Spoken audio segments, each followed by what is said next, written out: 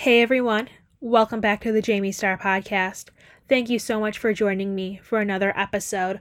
So my guest today is pretty much a true musical theater veteran. She was the original young Cosette in the original company of Les Miserables on Broadway, and she has also gone on to play Elphaba in Wicked, and for a short period of time before COVID craziness happened, she played Grizabella on the national tour of Cats. My guest today is Donna Vivino. Prior to being cast in Wicked, did you ever see yourself playing Elphaba? I did. I mean, I wanted to. I didn't know if it would ever happen, but I did see it. I started to think, yeah, this could happen. Yeah. You know?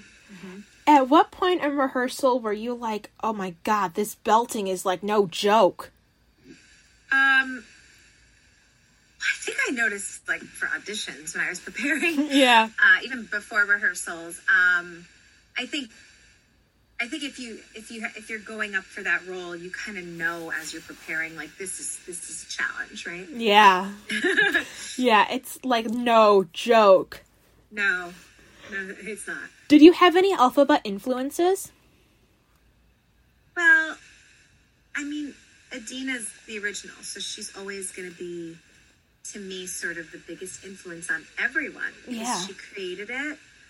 And I saw her do it live. So after that, for me, it was Yeah. that was the big influence. And I took over for Carmen Cusack, so I think that sometimes whomever you take over for, you get a little influenced by them because you're watching them as you're learning the show. Mm-hmm. So Carmen as well, who's wonderful. Yeah. So I remember watching A Stars in the House last year, and it was Julia Murney, Eden Espinosa, Brandy Massey, and Jessica Vosk, and they were talking about doing it on tour and how it's kind of difficult, more difficult kind of than Broadway because of climates and stuff like that. Even though there are some hard parts about doing it on the road because of, the theater and the wherever you are, whatever. What's something you loved about doing it on the road? Oh, I love to travel. I mean, I love to travel and I love to see different cities and I love getting the experience of the different energies from each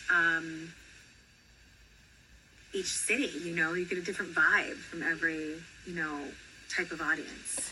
Yeah. Was there a city that really stood out to you when you were doing it? Yeah, I love Seattle. Was defying gravity fun, and did flying ever get old for you? No, I never got old, and I wasn't really afraid of it. Defying Gravity was not fun for me. I don't like doing that song because I don't like singing on a small... I felt like I never could sing it as well as I wanted to because I was constantly worried about the technical element, making sure I get in there in time, and I just felt like...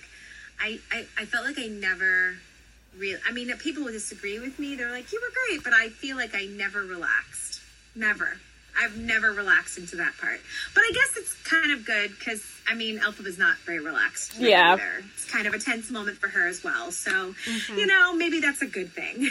Yeah, for sure. It's did you have any no-fly shows? I think I'm the only Elphaba who's never had a no-fly show. I'm pretty sure I'm the only one. Seriously? I've never. And then if I was out for the night, let's say I was out sick, my understudy would text me and be like, or my standby was like, I just have no fly show, thanks. Whenever I wasn't there, it would happen. Oh my god. So I wanted one. I wanted to experience it. Yeah. Never. Isn't that crazy? Not once. That's all the years crazy. Yeah. Because you would think you'd have at least one. Never. Not one. Oh my god. That's actually kind of cool though, too. To say that you've never had a no-fly show, but is that... I think I might be the one. I think everyone's had one, and I've never had a no-fly show. Yeah, I'll have to ask some other Elphabas. I'll have to DM a couple of them and see if they've ever had... How many of them have had no-fly shows, because I'm kind of curious now. Everyone, even people that were understudies, not even standbys, I'm talking understudies who, don't go on as much. Yeah. They've had them. I just feel like I got lucky or unlucky because I kind of did want one. Yeah, just to see what it was all. Yeah. See what it was all about and how it all worked. Yeah. So, one thing that a lot of people don't know about Cats is that the actors do their own makeup, and the makeup in that show is, like, incredible. It's so fun. So, what was the hardest part for you about learning the Grisabella makeup? Making sure I had enough time. Like, I would, like, you know, they taught me to do it once, and I recorded them doing it, and then I had to, like, practice it, and there is a quick makeup change too. Mm-hmm. So that was kind of nerve-wracking to do makeup quickly like that. But I started getting there like 2 hours before the show started to do my makeup. And then I'm like sitting in cat makeup for an hour, and that wasn't really fun. Yeah. I think the hardest part was, time. I got that pretty quickly. I realized, okay, I just got to start an hour before and I'm good. Mm-hmm. But it was more like the constant, like, washing it off. I mean, because of the pandemic, I only got to do it for 2 months. So, but after 2 months, even, I was like, oh, my skin is starting to get really, like, dried out from all the washing and the, you know. Yeah. But Alphaba was like that, too. Yeah. So I was sort of had practice. Yeah. Oh, totally. Did you ever get hot when you were in the Grisabella costume belting your face off while singing Memory? No. That's a good question. You'd think I would, but no, I was okay. Oh, wow. I don't dance. I just stand there. So. Yeah.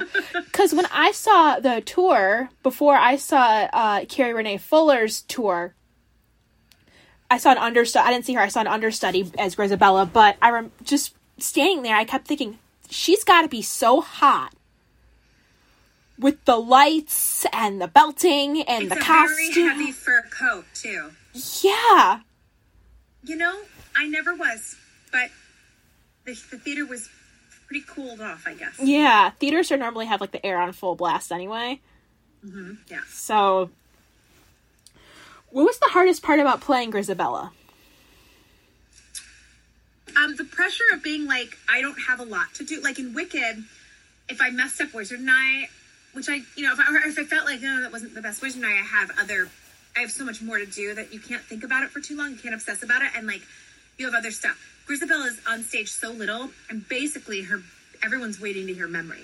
Pretty much. So if you mess it up, you've messed up the whole show for everyone. That's how I feel. Yeah. I felt a lot of pressure to, like, get that perfect. Oh, yeah. It's the song, right? Yeah. Did you have any no-fly Grisabella shows? Because, like, at the end when she does... I did! And I only did that show for 2 months, and I did have a no-fly. Well, it wasn't... the tire didn't move. So it was before I flew. So the tire didn't go up, so we had to stop. Oh, my God. So that is a no-fly. Yeah. Yeah. It was a surprise to me when I saw Grisabella fly at the end of the show. Oh, it's so much fun. That looks it's like fun. It's so much more fun to fly when you don't have to sing while you fly. That's all I'm going to say. Oh, yeah. You're just like... It's so much more fun to fly in a harness. Yeah, and it's like the best exit ever. You're like, see ya, suckers! I'm out! Yeah. Literally, like, the best exit ever in a Broadway show. For sure. Was Memory hard to learn for you, belting-wise? No. It fit me like a glove. Ah. It fit me like a glove. I don't know, the song always has. That's so cool. So it's like... was it easier than Wicked? It fits me like a glove. I'm always like... Like, barely have to warm up. It was just a really... Oh my God. I sound obnoxious, but I don't mean it in that way. It just sat in my voice so perfectly that it was fine for me. Yeah. What about with, like, comparing it to, like, Wizard and I, No Good Deed, and Defying Gravity? Wizard and I, No Good Deed. Okay, Defying Gravity was extraordinarily hard. Defying Gravity, definitely the hardest for me. Wizard and I and No Good Deed I loved doing. Defying Gravity, I just think, like, I always got so nervous with the technical stuff with the flying and getting it right that I always felt like I had tension when I was singing, and I don't like to sing with tension in my throat. I had a couple that I felt, that was good, but I always was like, ah! Yeah, and you're in a 40-pound dress, and... Yeah. Which is probably... Well, that dress isn't 40 pounds, but Act 2. Yeah, the Act 2 dress for the, And No Good Deed. Deed also fit me like a glove, too. That was a song for me that I was like, yep, I got this one. Yeah. What costume was harder for you to, like, maneuver around in? The 40-pound Elphaba Act 2 dress or the Grisabella costume? Grisabella's harder because you have the harness on. You have this, like, heavy harness on when you're singing Memory with, like, and you fall to the ground and then you got to get up and everything. So it's harder. Oh, yeah. It's harder. Wow. But you don't have to do it for a whole act. Right. And the Elphaba dress is just so beautiful that, like, it's worth it. Yeah, it's iconic. It's like wearing an iconic piece of it's worth it. Everything. Yeah. What took you longer? Removing the green Elphaba makeup at the end of a Wicked show or the Grisabella makeup? Elphaba. That green just soaks in. Yeah. And the green also would get into my hair. But the cat's makeup didn't do that. Yeah, plus it's also white in the Elphaba makeup being green. Yeah, it's like, you're Elphaba, aren't you, with the green, thing, whatever you want to call it. It's like a green ring around, yeah. Oh, yeah, I've seen a bunch of people on, like, Instagram and stuff with it. It's like your badge of honor. Yeah. What about, like, I just lost my other question about, the green zits. Did you have any green zits? Oh, yeah. Green heads. Yeah. White heads, and green heads, yeah. Oh, yeah. What did you like to do during the day before going to a theater on tour? I liked to sleep a lot. Maybe go for a run. That's about it. I was not very adventurous. I eat something and then do my show. I tried to explore on my day off if I could, but there's a lot of recovery with Elphaba. Yeah. A lot. You need, like, all the sleep you can get for that role. Correct. What Broadway show is next on your viewing list? Oh, you know what? I'm trying to get tickets for Aladdin so I can take my 5-year-old. Because I haven't seen it. He hasn't seen a Broadway show, and I think that'll be a good first one for him, because he loves Friend Like Me. Yeah. He loves Hamilton, actually, but I'm going to take him. He's seen it on Disney Plus a lot, and I'm going to take him to see Aladdin, because he loves the music, so. Oh, yeah. Have you seen Wicked after leaving the cast? Did I? Yeah, I did, like, 2 summers ago. I think I saw Hannah Corneau. Oh, she's sweet. I've interviewed her. She's very sweet. Yes. Yeah, yeah. Was it weird? Like, watching, because knowing what she's doing? Like, I've been there, I've done that. You know, I was there with some of my students, because I run a summer program, and I was so busy, like, seeing how they were reacting and, like, watching them experience Wicked, most of them for the first time, that I wasn't as focused as, like, oh, what is that like for Hannah? I was like, oh my God, what is this like for them? Like, watching young people experience Wicked for the first time, that was even more of my, oh, yeah. Like, wow, that's so amazing. They were all like, wow. Oh, yeah. Wicked was my first Broadway show, so, like, I get it. Yeah. What do you enjoy more, musicals that are completely sung through or musicals with dialogue? I like musicals with dialogue, I think. I love a good play. But Les Mis is also, you know, I was in Les Mis, so. Yeah. And that's sung through and it's beautifully done. If it's done well, as long as the story is great, I don't care if you sing it or you speak it. Yeah. Just, you know, tell the story. Who is an artist that you'd like to see be featured as the next jukebox musical victim? Who is the next? Who is a singer or an artist that you want to see? Either Stevie Wonder or Madonna. Oh, those are good ones. Yeah, they are. Those are really good ones. And I feel like whoever would play Stevie Wonder would win a Tony for it. Oh, yeah. What is your favorite ice cream flavor? Gosh, that's a great question. It really depends on, I'm so boring, but I love a good vanilla ice cream. Oh, me too. And then I can top it with whatever the heck I want. Yeah. But a really good vanilla, I love a soft serve vanilla, I love a hard vanilla, but there's nothing like great vanilla ice cream, and then you can, like, sometimes you can eat it plain. You can put cookies in it. You can put brownies in it. You can put sauces on it, peanut butter. You can put whipped cream. It's so fun. Vanilla. I'm telling you. Yeah, it's the best. The best. I'm way more of a vanilla person too. A classic good vanilla. There's nothing like it. Oh, 100%. It has to be certain kinds of vanilla. It can't be like certain brands aren't as good as others. Yes. I think Breyers I liked, but I'm not sure. I don't know. There's lots of brands. But there's a lot of brands and they're all really good. A nice portion of them are really good. What is your favorite color in the rainbow? Purple. Ooh. I would agree. What is your favorite social media platform? Gosh, it depends. I mean, it depends what I'm doing. I can't handle TikTok. It's too much for me. It's overwhelming. I like Instagram, but I find Twitter is a lot of fun. It's a nasty, nasty place. But I love the chat. I love to just lurk on Twitter and read conversations.